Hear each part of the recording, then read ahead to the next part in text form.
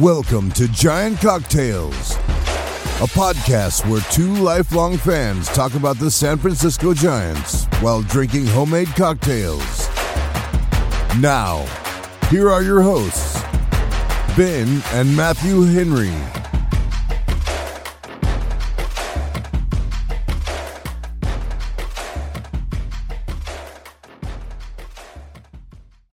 Welcome back to another episode of Giant Cocktails. I am your host, Ben Henry, alongside my brother and co-host, the imperturbable Matthew Henry. How you doing, Matthew? Chilling, man. Chilling. Chilling like a villain. I'm just calm.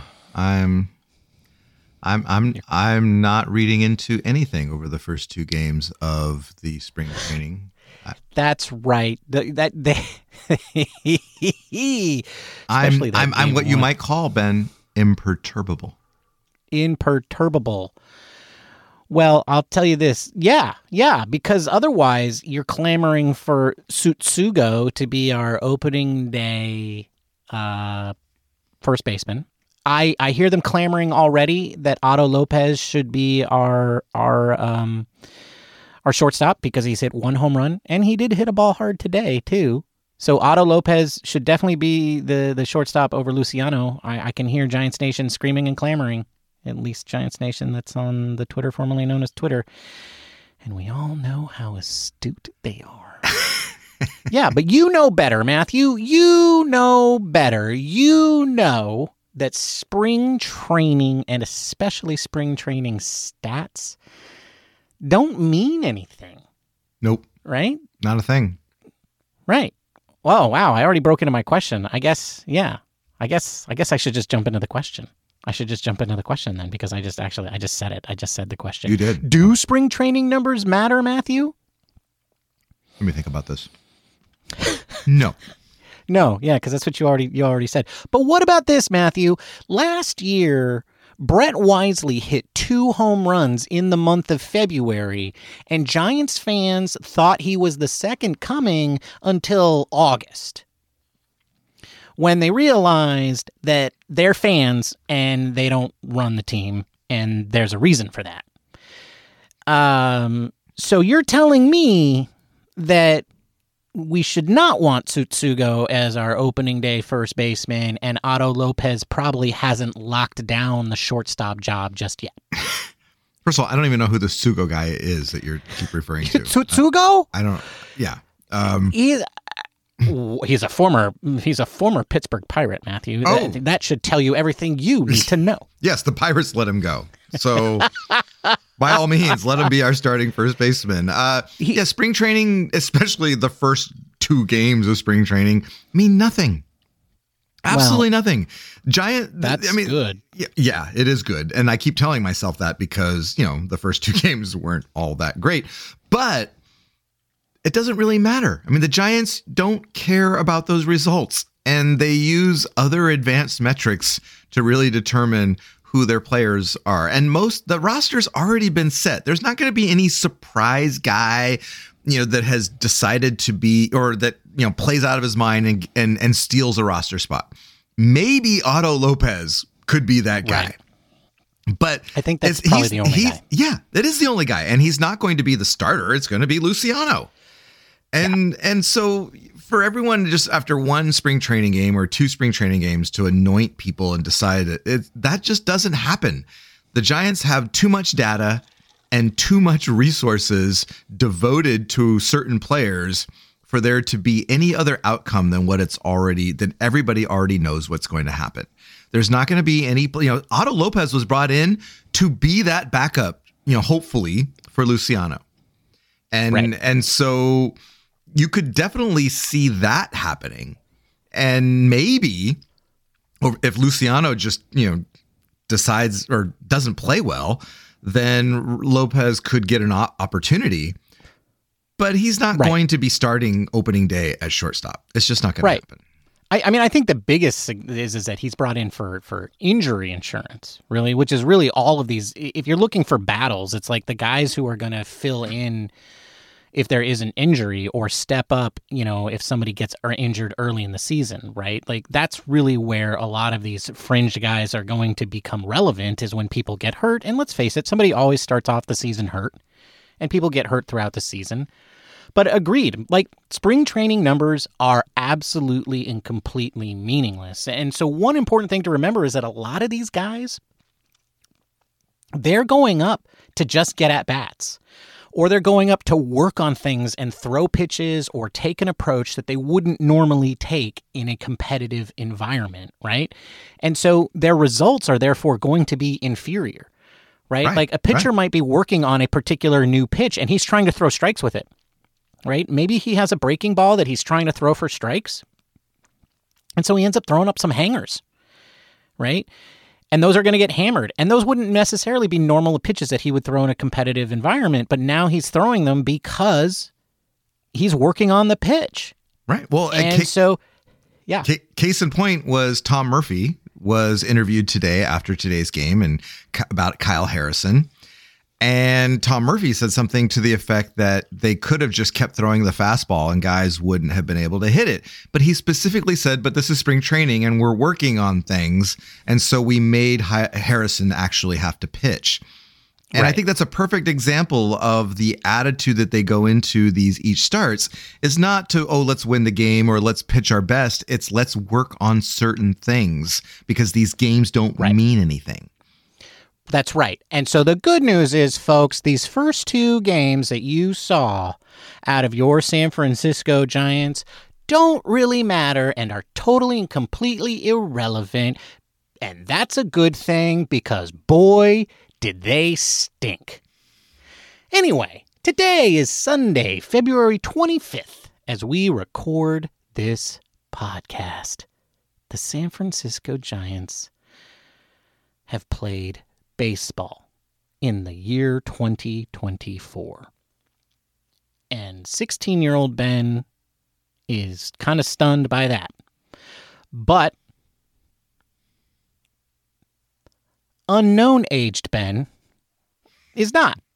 Because, that's how time works, one day after another, right? And the next thing you know, your whole life is wasted you by and you're sitting in your closet drinking booze just so that you can have a little bit of fun in your life. You okay? Wait, what? Oh, shit. Oh, man, I dropped an S-bomb.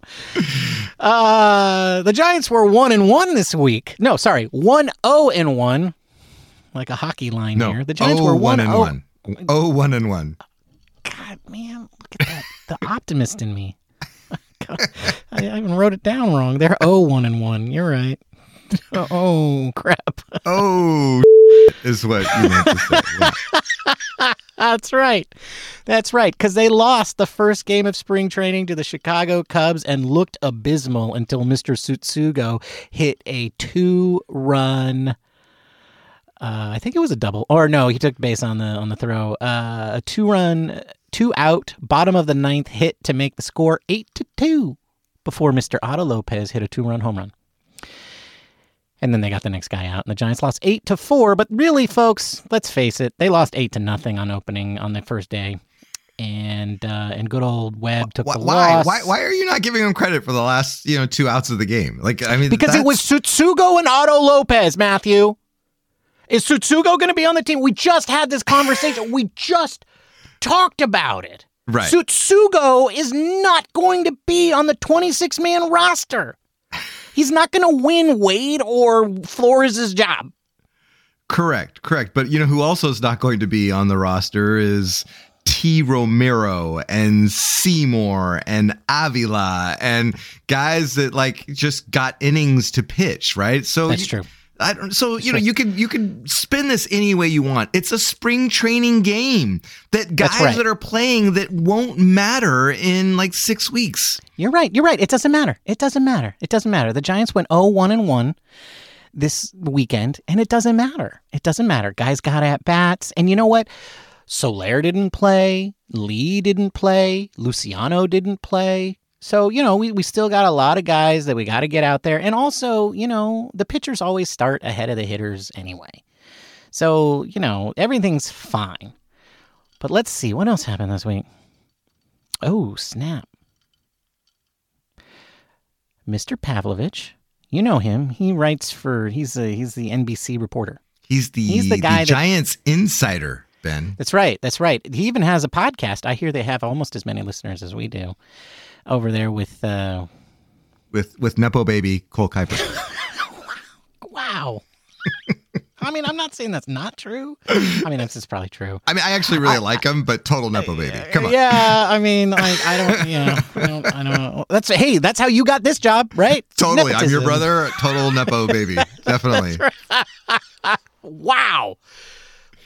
Just coming out strong, Mr. Henry. I like it. Well, anyway, Mr. Pavlovich took some photographs this weekend, just, because he's an insider, and it was like picture day, and they were all wearing their uniforms. And I don't know, folks, if you've heard this, but the uniforms this year are basically Little League uniforms. And maybe lower quality I don't remember in Little League ever showing my junk. Like, I don't think that. In fact, they were really thick pants that, just they weren't But that's because you're 100 years old, Matthew, and back then everything was made out of super thick wool. It was, yes. Right? So, yeah. But at least they didn't show off my junk while I was taking photos. Right. Well, you're jumping ahead of things. Okay. Like, there's a story. There's a progression to here. Ben. Everybody knows. Pavlovich took some photographs of Casey Schmidt's mustache. Quote, I'm doing air quotes here, folks. He took pictures of Casey Schmidt's mustache, and then he tweeted a photo about said mustache, and everybody took a close look at that photo, and they were like, I'm not looking at the mustache. I'm looking at these see-through pants this poor kid is wearing. I think Casey Schmidt gained a lot of fans this week. Yeah, that's all I know. I think he probably did, but still, that's gotta suck. Like, he's probably gonna put a brave face on and laugh and joke about it, but man, that's just lame. That's just lame. But anyway, the pants are see-through, folks. That's the long and short of it. Major League Baseball has run out uniforms that are, I mean, folks, if you wouldn't buy these in a store. These are the uniforms that they sell on Wish. Right. I mean, this is like the Wish version of MLB uniforms. And this is like, I mean, this is corporate America at its worst. Right. And it's just like a bunch of business people all got together. They all signed a bunch of contracts. I bet you there was a lot of handshaking. I bet you they even had drinks together. Folks, I've been there. We do things like that. It's great when you're there and you're the one drinking the free drinks. Right. Like, I'm not going to lie. That's why we do it. But let me tell you, we're not up there thinking about the fans and the ball players, right? We're thinking about the deal and the exposure and what this means for our career. Oh, there was exposure, Ben. That's right. There was plenty of exposure. And so to make a long story short, somebody outsourced to somebody else, and now we got crappy see-through uniforms. And Major League Baseball, of course, is saying nothing about it. They're saying they're just giving us all the standard corpo response, which is like, this is fine. That's making a nothing out of nothing. Anyway, tell that to Casey Schmidt and all his new admirers. But anyway, so that's what happened this week. The Giants, they played some real baseball. They had some big hits from Otto Lopez and Tsutsugo. I got to figure out his first name. While I do that, Matthew. No, you don't, because, I mean, he's never going to play for the Giants. I mean, he's just I don't, but I'm going to say his name a lot because obviously. I'm really impressed that you even say it. Yoshi. His name is Yoshi Tsutsugo, Matthew, and he has played in Major League Baseball for 3 full seasons. Well, 3 seasons. He's played 182 games across 3 years for the Rays and the Dodgers and the Pirates. So, former Dodger Yoshi Tsutsugo, hero of Game 1. Well, I mean, I don't know. They lost 8-4. He made the game respectable, or semi-respectable. He allowed the game to continue so that Otto Lopez could hit a home run so that Giants fans could clamor for Lopez over Luciano for the next 6 months because Lopez hit a home run in February. That's what Yoshi did. That's how it works. Yeah. All right. Hit us with the trivia question. Oh, yeah. Trivia question. All right. So there's been a lot of talk about how the Giants are basically rolling with a very young and inexperienced rotation outside of Logan Webb. And so it got me thinking. And I looked back at the 2010 season, which ended quite well for the Giants, if you don't remember. And so to begin the 2010 season, the Giants starting rotation consisted of the reigning Cy Young Award winner, Tim Lincecum, Matt Cain, Jonathan Sanchez, and Barry Zito. And this guy, who was eventually replaced by a 20-year-old Madison Bumgarner. Who is he? Ben, who was the fifth Giant starter to begin the 2010 season? And you might as well just say Tsuyoshi Shinjo, because you will never get who this is. He's been lost to the history of the Giants. Tsuyoshi Shinjo was never a pitcher. And hang on, who was though? Then just say Pablo Sandoval, who's also relevant nowadays.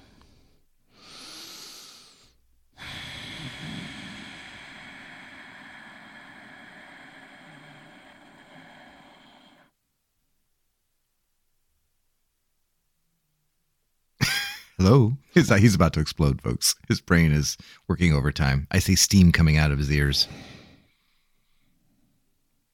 Really thinking hard, which is saying a lot for Ben. Oh no, I may have broken him. Trevor McDuff. Trevor McDuff. Wow.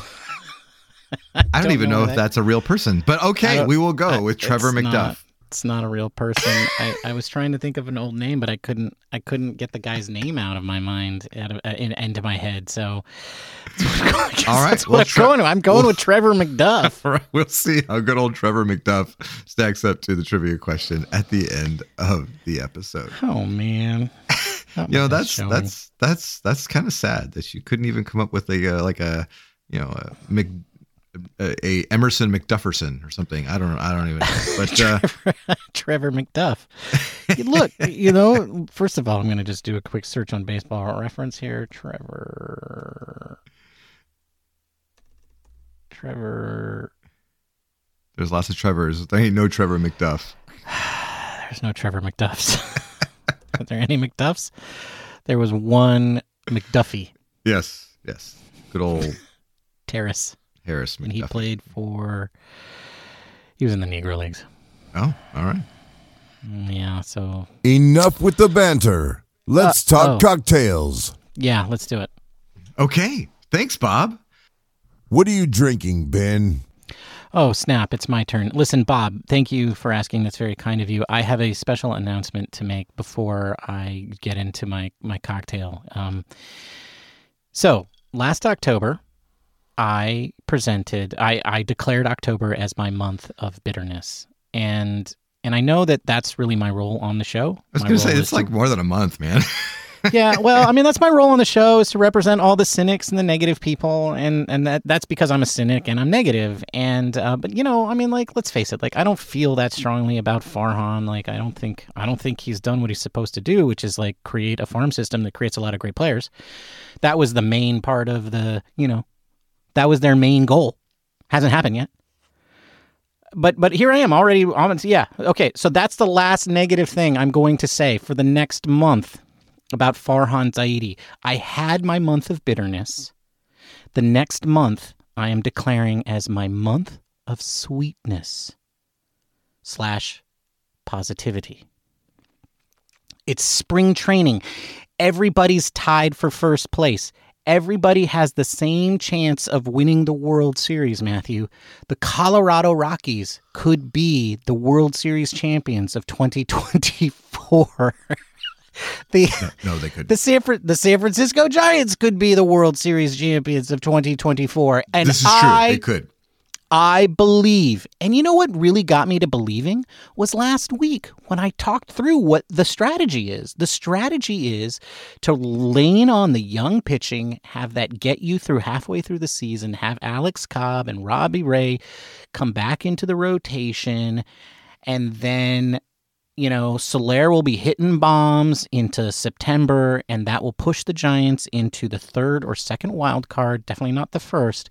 And then they're going to take that dominant rotation with their just absolutely stunningly good defensive catcher and just blaze through the playoffs. They're going to annihilate the evil Dodgers in the NLCS because they're just going to shut that offense down, as often happens to the Dodgers in the postseason, right? They just keep adding offense, and that offense just keeps getting shut down in the postseason, and then the Giants are going to waltz into the World Series in 6 games, and then they're going to win the World Series in 5 against whichever podunk AL wildcard team makes it. That's happening. Are you drunk? Yes, Bob, I'm very drunk. I am drunk on the hay fever, and what's in a hay fever? Well, folks, a hay fever is 1.5 ounces of gin, 1 ounce of elderflower liqueur, half a teaspoon of absinthe, and 4 ounces of club soda or ginger beer if you want it to be on the sweeter side.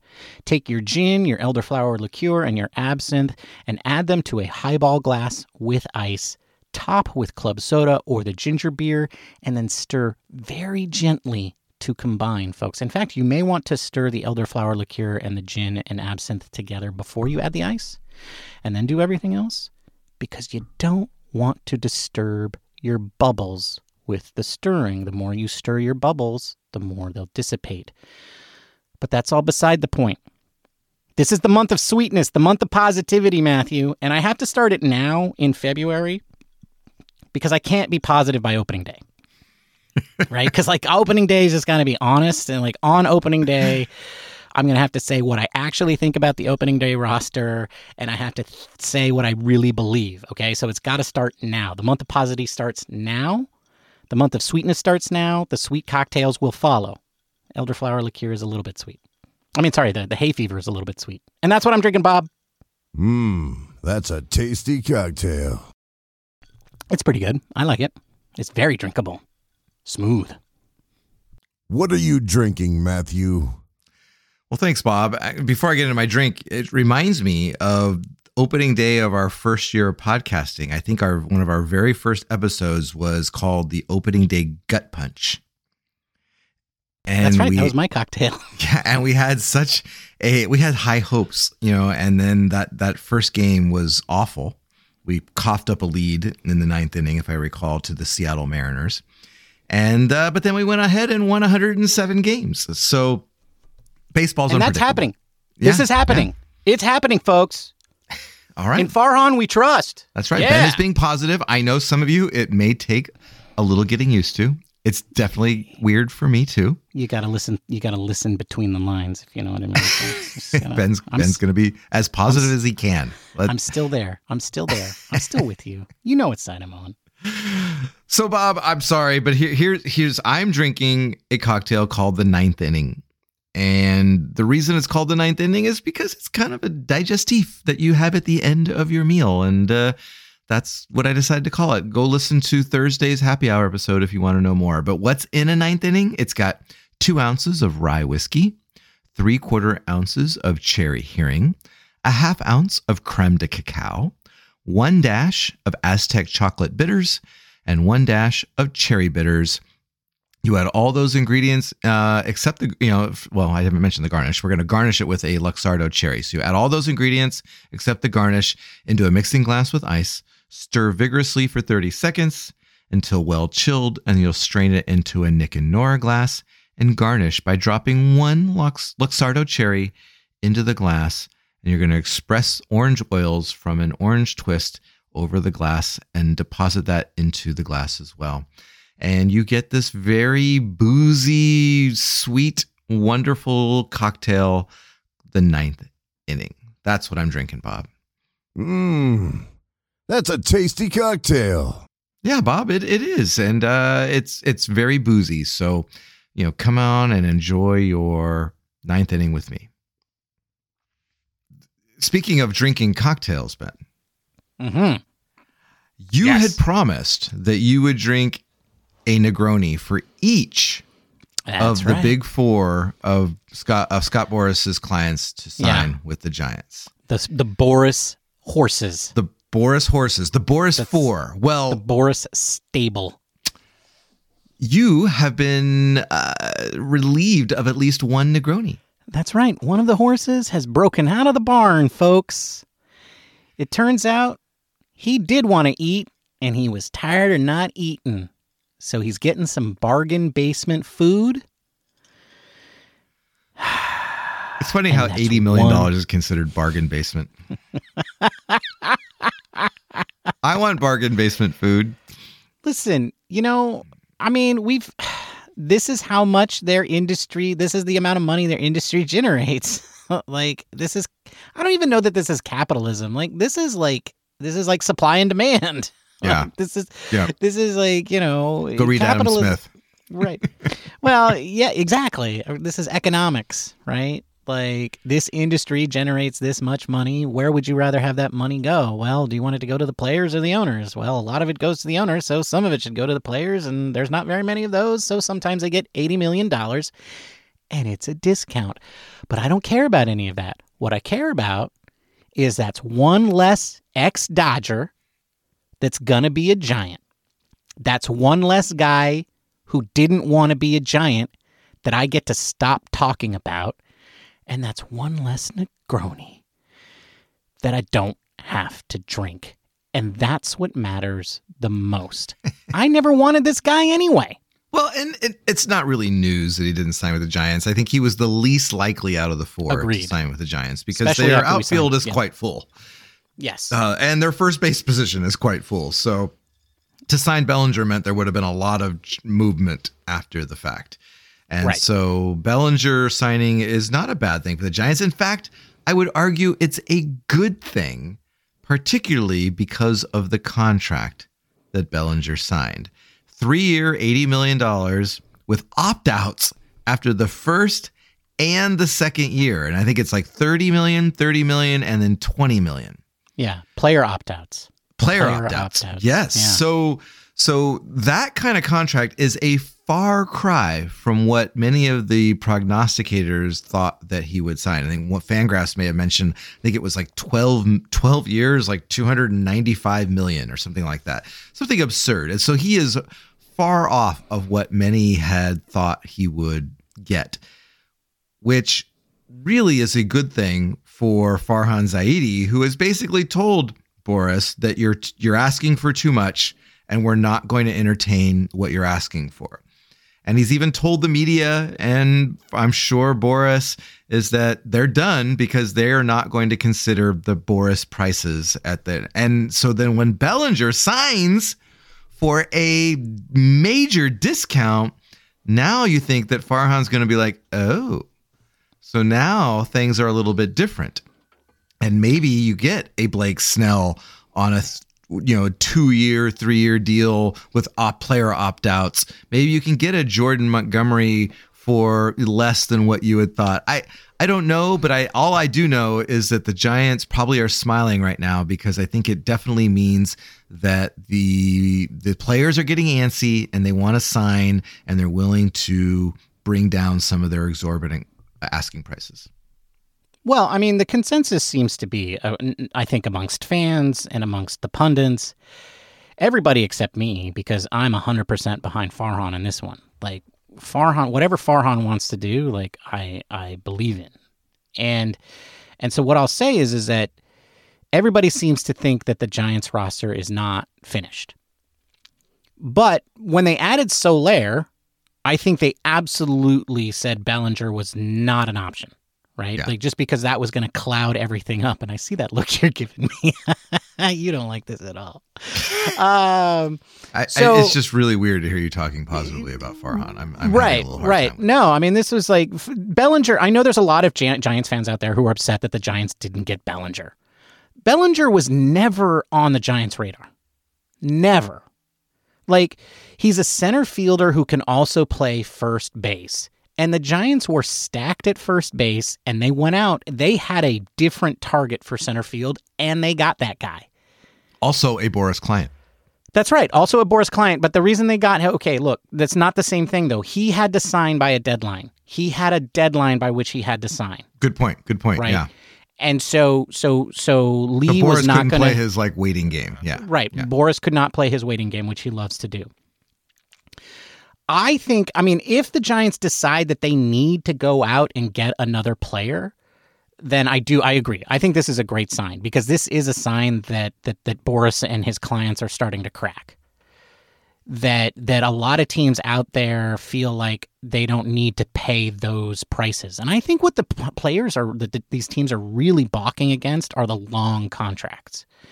They do not want to be tied down for 10, 8, 6 years unless the player is super special. And I mean special from a marketing standpoint. Like, you can sign Shohei Ohtani for 10 years because Shohei Ohtani is going to be an asset to that team forever, to an entire country. The Dodgers will always be making money and reaping benefits from this 10-year contract that they've given to Shohei Ohtani beyond anything that he does on the field. Blake Snell, Jordan Montgomery, Cody Bellinger, and Matt Chapman, they don't have that. They're not generational players. They're not guys that can like come in and make you money when they're 50 years old. They probably aren't going to make you money when they're 40 years old. So when they would still be under contract in most of the deals that they want. So they're asking for way, way too much. And so this is a good sign. This is a sign that Boras and his clients are starting to crack. And absolutely, if Farhan decides that's what we need, then fine. But it was never going to be Bellinger. But let's talk about who it might have been, because I think the other three guys, those guys are more possibilities. I personally don't really want to see them get, well, I don't want to see them get any of these three guys. Because first of all, here's the thing. If those guys wanted to be Giants, they'd be Giants. I want guys who want to be San Francisco Giants. And if Matt Chapman, with all of his connections and all of the things that make sense, wanted to be a San Francisco Giant, he would be a San Francisco Giant right now. He clearly doesn't want it because he isn't. Like, that guy has full control. If he wanted to be a Giant, he would be one. He's not, so clearly he doesn't want to be. Well, I think it's more complicated than that. Really, what they want is the biggest contract, and they're willing to play the biggest contract from and he'd take that from the Rockies or the Nationals because he doesn't care. He doesn't care where he plays. He doesn't care about winning. Most players don't care. I mean, outside of the international players that we saw this year who are like, oh, I always wanted to be a Dodger. I mean, they always wanted to be a Dodgers, and the Dodgers just happened to give them like one of the biggest contracts. Although we did learn, I guess, that the Phillies outbid the Dodgers for Yamamoto this year, and Yamamoto chose to go to the Dodgers anyway. So I don't know. I don't know if I buy that whole. They don't want to be a Giant. They want to get the biggest contract they can, and they're negotiating. They're playing a game right now to see how far they can go. Well, and that's fine. I think that's all well and good until spring training starts. And now it's like, you know what? Show up. Well, and that's why teammate. Bellinger signed. Bellinger cracked. He was like, I need to be there. Yeah? Well, maybe So Cody Bellinger, Dodger, is the biggest of the three. Is the biggest of the four. He's the best man of the four. The others are just, blech. Don't want them. They all taste like Negronis to me. You don't want any. But then Keaton Wynn comes down with an elbow injury this year, this week, and now all of a sudden there's maybe the plan of going with the young guys doesn't look so good anymore, Ben. So you've got two of the best players from last year still available that could help your rotation, and you're like, I don't want them. I don't buy it. Okay. Now, this is the area. Okay. Look, whatever Farhan wants to do, I'm down. Okay. It's going to be so hard for you to be positive. If Farhan wants me to drink a Negroni, I'll take a Negroni. Look, they should have signed these guys. I think Farhan wants to sign one of them, but he's going to make me drink the Negroni. That's what do you want me to do? You want me to crack on my month of positivity after it's been 8 minutes? It's been 8 minutes. This is going to be the longest month of your life, man. Right. Okay. Look. I get it that this rotation is young, and that's frightening to a lot of people. But here's the thing: young players don't become great players until you give them the opportunity to play. Right? We talked about this, I don't know, a week or two ago. Like it's how a player becomes, it's how a prospect becomes a player. By playing Major League Baseball. Like, well, I don't understand this belief, this idea that's like somehow like I want to have them. I want them on my 40-man, but I don't want them on my 26-man. Like, I don't get that. That makes no sense to me. Like, you cannot, Keaton Winn, Tristan Beck, Kyle Harrison, they're never going to become starting pitchers unless you let them be starting pitchers. Let them pitch. That's a great point. That's a great point. And I think that's where the positivity could totally be reinforced with Farhan, because Farhan is feeling a lot of pressure. Yes, he got a 3-year extension, but there's some expectations around the Giants have to start winning. And he obviously firmly believes in these guys. And that is a huge risk. But it's also, to your point, a risk that needs to be taken if you're going to eventually allow your farm system to start producing. I mean, it's just absurd to me. It's absurd to me, this belief that like somehow like I want to have these prospects, but I never want to let them play. Like, if these kids are ready, and by the way, Tristan Beck is 27 years old. He's not a kid. he's a step closer to getting Social Security than he is else. Exactly. Yeah. Like, Keaton Winn, like, you cannot, like, go ask yourself, how many great players in Major League Baseball made their debut after they were 24 years old? Yeah. Like the numbers not are many. Yeah. Yeah. And a lot of them were Cuban and couldn't be in Major League Baseball because they had to defect from a whole country before they could do that. Like it just, or they were Japanese and they were locked in that league, right? Like you can't, like you cannot wait on these kids. You have to roll the dice. And this is the perfect year to roll the dice. And these are the kids to roll the dice on. Like, let them pitch. I get it though. You're worried. What happens if they get hurt? Then you let the other kids pitch. Wisenhunt, Black. You let them roll. Yeah, we saw who we saw today. Yeah. Let the kids play. And by the way, everybody keeps talking about the Giants like they only have one good starting pitcher. Like, has everybody forgotten about Kyle Harrison, who, by the way, today looked dominating in his first day at spring training? Like, the first two positions in the rotation are on lockdown. And Keaton Winn is, he's got a sore elbow, but there's no structural damage to it. Like, we're going to let these kids play. Let them play. Don't bring in like a guy who walks a million guys like Snell to just take a job away from one of these kids. And then we got to hang on to him for 8 years until he's like 1,000 years old. Yuck. Well, and I think you bring up a good point, because if you look back to last year, the Giants had two established starting pitchers, right? They had Logan Webb and Alex Cobb, and then they had bullpen games the next 3 games.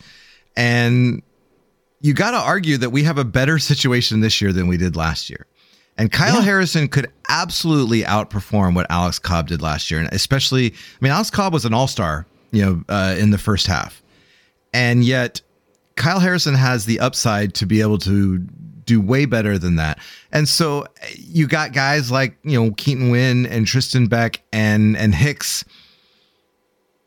They were signed or brought in to do that job. And they're, yes, we've got Robbie Ray and Alex Cobb coming back later. But I think the Giants are, it hurts to say this, but I think they're smart in trying to, and just basically doubling down on their farm system and saying, this is the time. Right. And it could fail miserably. It totally could, but you got to take that risk at some point. Because you'll never know. You'll never know. And it's way better to fail with Winn and Beck than it is to fail with Snell and Montgomery. Absolutely, right? Because then you got the cost associated with that. Yeah, like it's just a way bigger risk to go out and sign these old guys to these huge contracts when you have these young guys who are all showing they're ready. Yeah. Well, and you look at those two guys. Montgomery is a guy that's going to give you innings. He's going to be like a third or fourth starter kind of guy, but he's going to be reliable. But then you look at someone like, Keaton Winn and Tristan Beck and even Hicks with his 100+ mile per hour velocity, and they all have the potential to be better than that. And I think that's what the Giants are betting on, is that, for the cost that they've spent, they'd rather invest in that and to ride that potential out than to spend $18 million a year for the next 5 years on someone like Jordan Montgomery. And I feel like that's probably a good call. You've got this huge farm system full of starting pitcher types. Now's the time to dip into that and see what you got. And, and it's a risk. It totally is a risk. But what if it pans out, right? And then you're looking at something that could be special. And they have so many options that could turn into something special, right? It's not just Wynn and Beck, right? It's Wisenhunt, it's Birdsong, it's Black. It's like they've got a lot of guys lining up. And if you block them all with these old retreads and with millions of dollars salaries and all of this sort of stuff, it's just like you're just putting a big blocker in front of all of that. Why did you spend all this time rebuilding the farm system if you're not going to let the kids play? Let the kids play. And this is where the Giants' strength is in terms of player development. It's in starting pitching. Yeah. They clearly aren't very good anywhere else. It's like, it's okay. I know a lot of people are super high on Bailey, and I like Bailey too. I don't think he's going to be quite the hitter that everybody expects. And I know the Giants are high on Luciano, which I know that you and I are not so, but this is my month of positivity, so like I'm going to roll with it. But I think it's time for us to talk about Matthew like I said, if Chapman wanted to be a Giant, he'd be a Giant. You know, and if he wants to be a Giant, and if the fit is so good, and he really wants it, why aren't you here? Like, why aren't you here, dude? Like, why aren't you a Giant already? Yeah. It's because you want your money. So you want to be rich more than you want. And it's not rich. It's like, I want to be uber rich. And it's not even uber rich. Like, I want to be 10% more rich. You know what? If you didn't have Boras as your agent, and you had some other agent who was cheaper, you probably would have made that money back by now. So, like, if you wanted to be a Giant, you'd be a Giant. So, Matthew, you know what I want to talk about? You want to talk about players that want to be Giants. That's right. I want to talk about the guys who are Giants and want to be Giants, and also Michael Conforto. Well, I don't think we can talk about anybody that wants to be a Giant more than Kung Fu Panda. Oh. The Panda is back, Ben. I think Logan Webb wants to be a Giant more than Kung Fu Panda. Like, I think Logan Webb. Well, yeah. I think it's equal. It's equal. I was gonna say. I think that Panda has. Farhan himself said that the reason they signed him was because he was running out of space on his phone from all the videos. He was bothering everybody. Like, he sent text messages to you and me. Then you hear like guys like JD Martinez didn't want to sign with the Giants, and yet you have Pablo who wants to be here, and I love that. I mean, his story is great. He's probably not going to make the team, but I can't wait to see how he does in the spring. I can't wait to hear all the stories about how he's impacting the younger players, and he looks great. And I hope that he does what he wants to do, because that's amazing, and it's really great to have Panda back in the Giants fold. I think Pablo Sandoval should be a Giant for as long as he wants to be a Giant. I just don't think it's going to be as a player. Roll right. Yeah. I like him being on the team right now. Pablo Sandoval brings an energy that is infectious. And you've already seen it, I think, in the early days, right? And his interactions with Jung-Hoo Lee and the rest of the team. And, he was there taking ground balls with Marco Luciano, which is like, how can you not love that? Right? Like, how can you not love having a guy like Pablo Sandoval next to a kid like Luciano? Like, that is, I think, nothing but a positive. But as we already talked about at the beginning of the show, like, there's nothing. I mean, Pablo Sandoval is not going to win a job. If Pablo Sandoval is on the 26-man roster on opening day, a lot of people got hurt. Yeah, Wilmer Flores and JD Davis were both like run over by a truck. Yeah, right. I mean, like, something very bad happened, which we don't want to have happen. So, like, I mean, maybe Casey Schmidt's junk got exposed too much, and he had to take some overexposure. Time off. Yeah. And so Sandoval is not going to make the team. But given the way his attitude and what he brings, like, this is a guy who should be a coach or some sort of instructor on the organization for forever. And so like, I'm excited that he's there, and I'm not concerned that he's there. I know a lot of fans are like, oh, he's taking a roster spot. Like, no, he's not. He's not taking time away from anybody. And, like, maybe you're worried about whatever at-bats he's going to have that some kid isn't going to have. Those at-bats are meaningless, right? That kid is still going to have those at-bats in the minor league training camp. Nobody's, like, major league career is being impacted by Pablo Sandoval in a negative way. Is being negatively impacted by Pablo Sandoval being there. Because it's not a real thing. It's not a real thing. Like, the only way that Pablo Sandoval ends up on the 26-man roster is he has an amazing spring and disaster strikes on the injury side. And none of us want that to happen, right? But I think we can all agree that having Pablo there is a huge, huge impact. Right now, Austin Slater is no longer the oldest Giant. Right? And we lost Crawford, but now we have a guy who was on the World Series teams. Right? That connection continues. And so that's nothing but a positive. So I'm glad he's there, and I think it's a huge impact. Me too. And he did say that he would accept an assignment to Sacramento if he didn't make the opening day roster, which if that happens, dude, you and I have to get to Sacramento and watch the River Cats play once and for all. Agreed. Maybe that's where I'll drink my Negroni when they sign Chapman and Montgomery. No, so I don't want Montgomery. I do have a question for you around the guys on the roster that we do have. So, okay. Everybody acknowledges that Logan Webb is obviously the guy that anchors our rotation. And there seems to be a lot of question marks, at least among the pundits, around everyone else. And probably legitimately so, right? I mean, they're unproven. Oh God, unproven. But maybe Kyle Harrison is ready to be that guy. And I want to read a quote to you from Tom Murphy, our newly signed backup catcher today, he said, and I quote, "He was explosive today. I feel like every guy that was up there was commenting on how they had literally no chance against his fastball. He could have thrown that every pitch, but obviously we're here in spring training trying to get things ready and made him pitch a little bit. He lived up to the bill for sure." And I think Tom Murphy's not some like rookie catcher. He's a guy that's been around. Tom Murphy is a great backup catcher. That's why the Giants went out and got him. And for him to say something like that, I think is really indicative to talent that Kyle Harrison is bringing to the season. And he got some valuable experience last year. Started 8 games or something like that.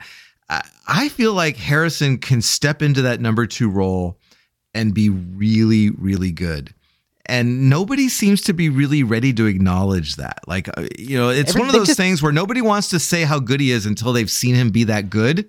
Right. But he's the top left-handed prospect in Major League Baseball. Like, there's no other prospect that has more upside than Kyle Harrison. So how can you be down on a guy that has that much potential and now all of a sudden has experience and is ready to put it all together?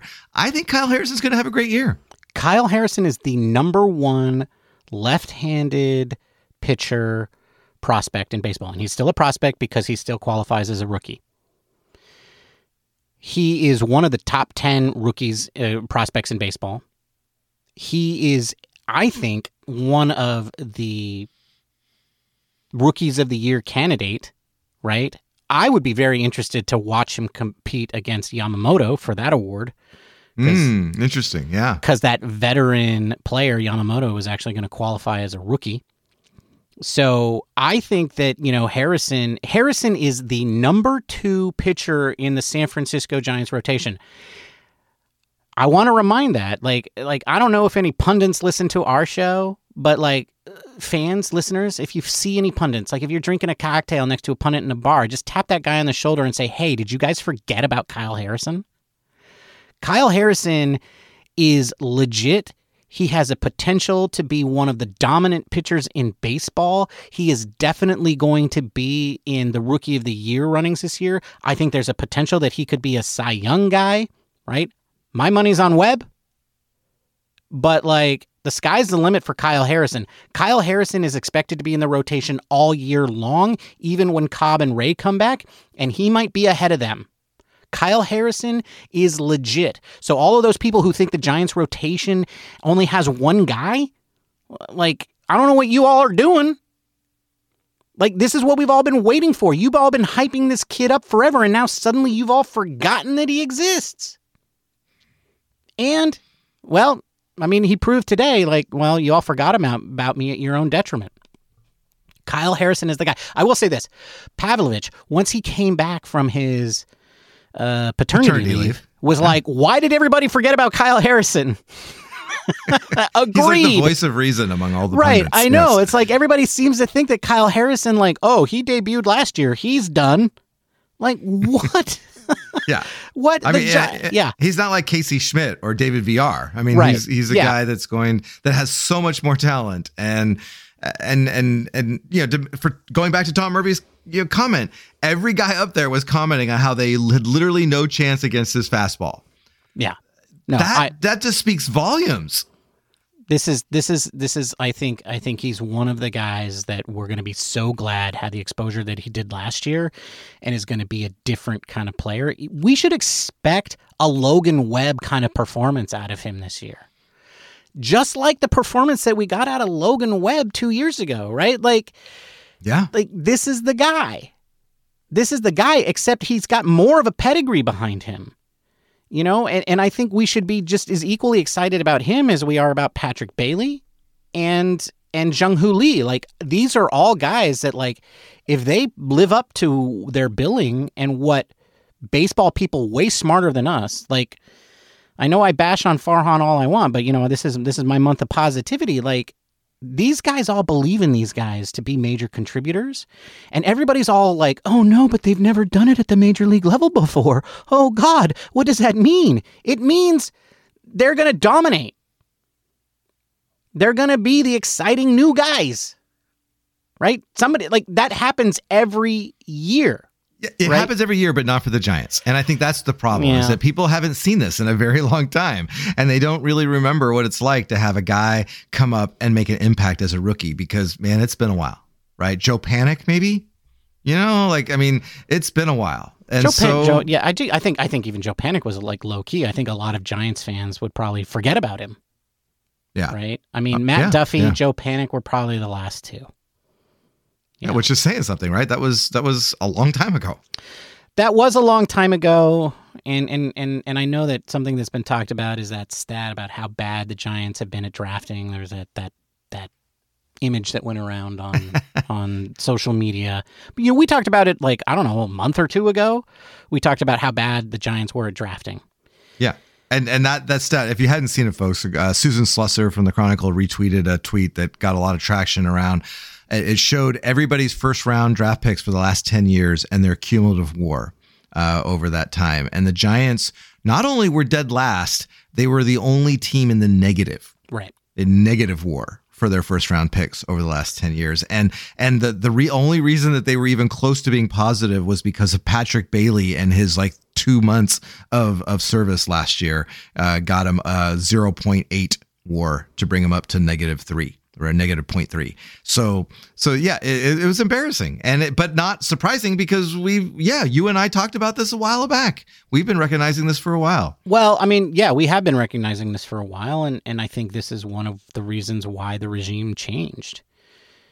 And I think I mean, and also we talked about, like, one of the reasons, you know, I've said, why is it taking so long? Why is it taking so long for this regime to fix things? And it's like, well, because it takes, and again, we're redoing what we talked about 2 months ago. I wish we knew what episode that was in, but we talked about this a long time ago, which was how long it's taking for these guys to move up. But it's like when you draft kids that are 18 years old, or you're signing international players who are 16 years old, and they made their major league debuts at 23 years old, you know, that's 7 years in some cases. And here we are only in year 5 of this regime. We got to, you know, but that's how bad the Giants were in their farm system after the World Series teams, right? They had leveraged everything. They had sold it all, to try to stay competitive. And it didn't work, right? Oh, it failed miserably. Yeah. It failed miserably. That's why 2016 and 2018 and the even years didn't continue, is because they sold it all for nothing. And it takes time to rebuild all of that, right? The Giants farm system was absolutely empty, and it's taken a long time to get back to where it is. But now is the time. Like, we should start seeing results. And I think this is the year, right? I think we saw a little bit a flash in the pan a couple of times last year, but this is the year where it really has to show. But it can never show if you don't let the kids play, like kids like Kyle Harrison. And I know we're running up against the end of the show, Matthew, but there are two other names that I think, because we've talked about spring training and how, like, there's not a lot to, like, we can't rely on the numbers. Like, fans focus on the numbers because there's really nothing else for us to focus on. Yeah. Right? Like, we know wins and losses don't really matter, but we definitely want to focus on, like, who got the hits today and who got the strikeouts and who didn't. And so we have to look at something as fans, and we don't get much else. But I guess my question for you is, like, who are the players that San Francisco Giants fans should be looking to the most this season, this spring training, rather? Like, who are the players that you care about the most? Well, I think there's two players that come to mind immediately, and one is Jung-Hoo Lee. Yes. The biggest free agent signing that the Giants have, and obviously has never played in the majors. And so that's a huge risk. And so I think everyone's going to be watching him and trying to decide whether he has the tools and can he put that together and make the adjustments to the major leagues to be a productive major league player. So I think that's one. And the other one has to be Marco Luciano. Agreed. Right? Because really, Otto Lopez, with all due respect to Otto Lopez. But he hit a home run today in February, Matthew. Yeah. Okay. All right. Yeah. He did. And maybe he is the answer. But, you know, Marco Luciano has been the Giants' number one prospect for several years. This is his time. This is the guy that they have been touting and have been waiting for. And he's the heir apparent to the arguably greatest shortstop in San Francisco Giants history. I don't think it's arguable. I mean, the greatest in Giants, his San Francisco history for sure. And he's the heir apparent. And now we have to see whether he can fill those shoes. And so I think Marco Luciano has a lot of expectations. There's a lot of expectations weighing on him because Farhan has even gone out and said he's our guy, right? And they haven't done anything to bring in anyone outside of Otto Lopez that could challenge him for that position. So yeah, Luciano is a huge question mark. And if you're not watching what he's doing, then, you know, what are you doing? Because if we don't have a legitimate shortstop by the opening day, we're in trouble. Yeah, I agree. So those are the two that come to my mind. I don't know if there's anyone else. No, I think those are I mean, everybody's going to be talking about, like, I want to watch Soler. I want to watch, you know, Matos. Yeah, but they've done it. We kind of know what they can do. Well, not Matos, but yeah, Soler. Yes. I mean, there's a lot of guys, but I think both Lee and Luciano are interesting because they're two guys, especially Lee. He's the center fielder, right? He's the opening day center fielder.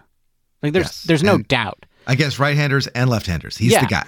But at the same time, we want to see how he does during spring training because that's going to be the first time that he's seeing major league quality pitching, and we just all want to know what we're getting. But we're going to see him.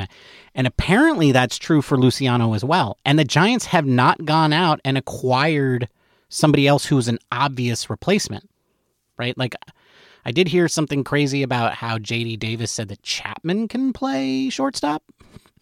So maybe that's a possibility if they sign Chapman. He says that because he wants to play third. He wants to play third base. Yeah, sure. So I think those are the two guys. I think those are the two guys that we want to watch. And we just want to make sure that they're not getting, like, overwhelmed and that they're not playing horrible defense. Because those are the two guys, I think, that on the offensive side and, well, I mean, defensive side outside of pitching, that the season is really going to swing around.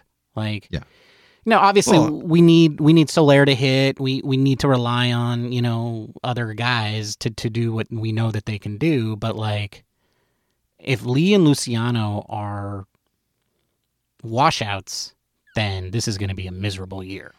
Well, particularly, yeah, and I think we focus on offense, but defense specifically, right? If the Giants have said that they want to be strong up the middle, and they've got Patrick Bailey, one of the best defensive catchers in the game. Tyro Estrada graded out last year as one of, if not the best, one of the best second basemen in the majors last year.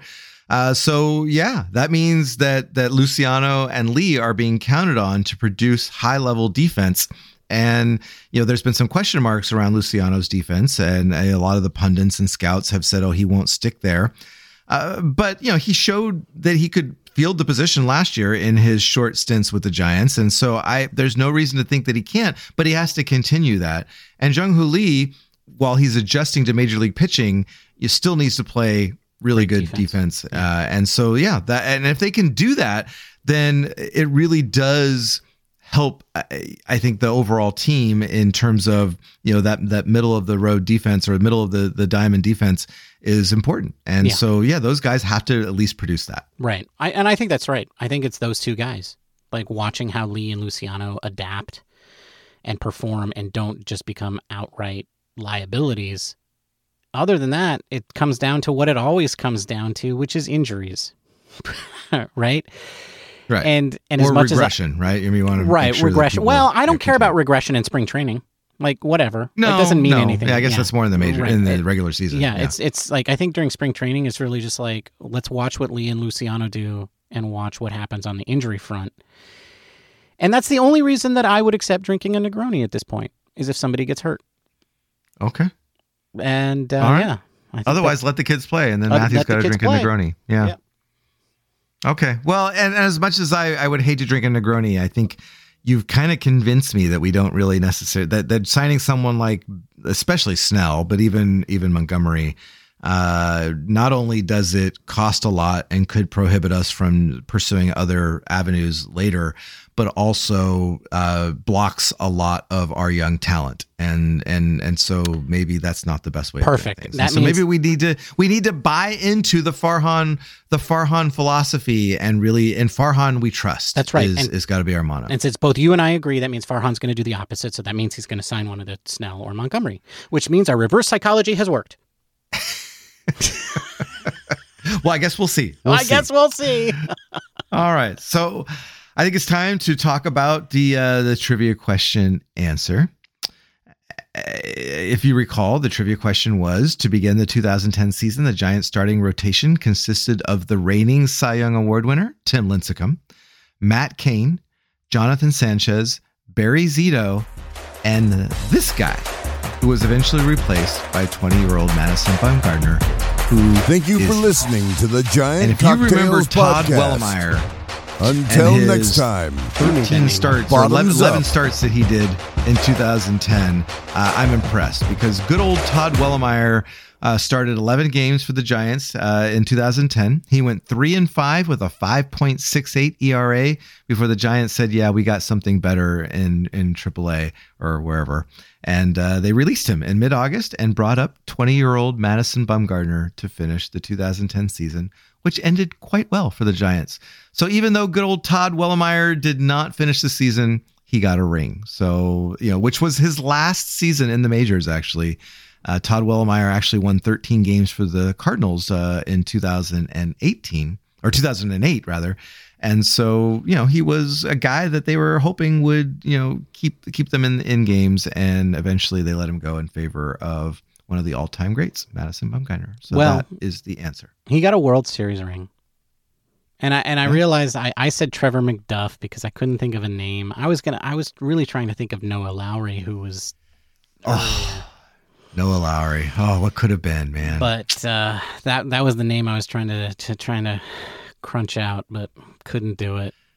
Noah Lowry actually lives in Santa Rosa, where I live, and owns a sporting good business here. And his kids and my kids actually went to the same school for a while, so I'd run into him in events and things. Very nice guy. Very nice guy. All right. Well, so looking forward to next week, Ben, on Thursday's happy hour. I'm bringing a drink called Bloom County. And you Gen Xers out there may know what that refers to. It doesn't actually refer to anything about the cocktail, but it is called Bloom County in respect to the comic strip that was popular in the 80s. Ben, what are you drinking? I am having a mudslide. Wow. Speaking of the 80s. Because I'm being sweet and positive. That's right. The month of positivity. The month of positivity. Sweetness. The month of sweetness. I like it. I'm having a mudslide to remind me that I'm on Team Farhan. In Farhan we trust. Farhan or bust. Well, go Giants. Tune in on Thursday for that. Surprisingly, mudslides don't have ice cream. Who knew? They don't. They don't. I mean, you can make something like that, but no, the original mudslide, right. No ice cream. No ice cream. All right. Well, there are opponents this week, but who really cares? There's lots of different, so many. So hopefully we will, tune into those games and learn something and have some fun because baseball's back. Woohoo! Woo! All right. So folks, thanks for stopping by for another week of Giant Cocktails. Actually, I really appreciate the numbers. Our numbers have been growing during this off season. Really hoping that you guys stick around even when the Giants start losing. Okay. That's right. Because, we'll try and make it fun. We've got some new things planned for the New Year's, which we will announce before the start of the season. Right, we do. And so look forward to that. But in the meantime, don't forget to follow us on the socials at the platform formerly known as Twitter and Instagram and Threads and Mastodon. We are at Giant Cocktails. We post recipes, and when the games start, we actually have some fun on good old X. So definitely follow us there. And I know the platform formerly known as Twitter. I know I actually used the actual name. There's nothing good about it. It's definitely old. And good old platform formerly known as Twitter. Join us there. And don't forget to rate us. In fact, that reminds me. So we actually had a really great review on Apple Podcasts, and I wanted to read it really quickly. It is by a user named SMB Forever, and clearly written by ChatGPT. But it says, which there's a nothing Grand Slam wrong podcast. Nothing wrong with that. Actually, in fact, we might encourage you to do this. But it says, step up to the plate with the dynamic duo behind Giant Cocktails podcast, where cocktails and the San Francisco Giants collide in the ultimate sports meets spirits showdown. Hosted by two passionate brothers with a lifelong love for baseball, this podcast delivers a refreshing blend of sports, commentary, mixology mastery, and brotherly banter. Each episode is a home run as they expertly craft cocktails inspired by Giants' victories, losses, and everything in between, while delving into the latest team news, player insights, and game highlights. Whether you're a diehard Giants fan or just in it for the drinks, Giant Cocktails is a Grand Slam podcast experience that hits all the bases. Now, if that's not an amazing ChatGPT review, I don't know what it is. I would say, there's nothing wrong with just typing into ChatGPT, give me a really great review for the Giant Cocktails podcast about Ben and Matthew and their amazing banter. And I'm sure ChatGPT would spit out something really great. So don't be afraid to use your technology, folks, to leave us a great review because it really does help the show. That's right. You know what? Maybe Matthew will even add a ChatGPT prompt in our show notes that they can just copy and paste. I like it. So look for that and make sure that you give us a great review. Well, having said that, Ben, it's been great chatting with you.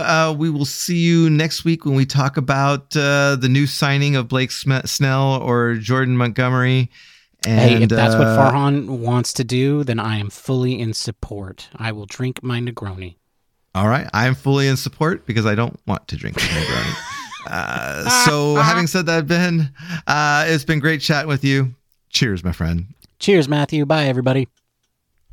Goodbye. I had ChatGPT write a prompt for ChatGPT. Ooh, that's really meta. I like that. That's really getting. So here it is. It says, write a positive review for a podcast called podcast name. The podcast is about podcast topic, and it is hosted by your name. Mention some specific episodes or segments that stood out to you and explain what you enjoy about the podcast style, content, and host. Make sure the review is engaging and encourages others to listen. So now I'm just going to copy that, and I'm going to put in that same write-up for Giant Cocktails. Is about the San Francisco Giants.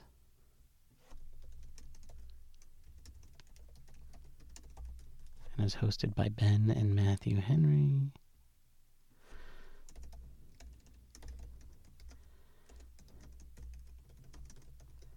All right, here we go. All right. Oh, it's giving me 2 responses. Oh, I should stop recording. Or we got to choose your best ones, right? Yeah. All right. Yeah, that's right. Ooh, okay, one's writing faster than the other. That's interesting. Oh my God, so long. Okay, here we go. I'll read the shorter one first. Giant Cocktails is a must-listen for any San Francisco Giants fan or cocktail enthusiast. Hosted by Ben and Matthew Henry, this podcast blends the excitement of Giants baseball with the art of cocktail crafting, making for an engaging and unique experience. One standout episode for me was when they broke down a recent game's highlights alongside a recipe for a refreshing game day cocktail. What sets this podcast apart is not just the insightful baseball analysis, but the chemistry between Ben and Matthew. Their banter is entertaining, and their passion for both the Giants, and this sounds very familiar, and crafting the perfect drink shines through in every episode. Whether you're here for the sports talk, the cocktail recipes, or the dynamic duo of Ben and Matthew, Giant Cocktails delivers. Give it a listen. It's a home run for your ears and taste buds. That sounds very like the review that we got from our... It sounds so much shit. All right, hang on. I got to stop my recording.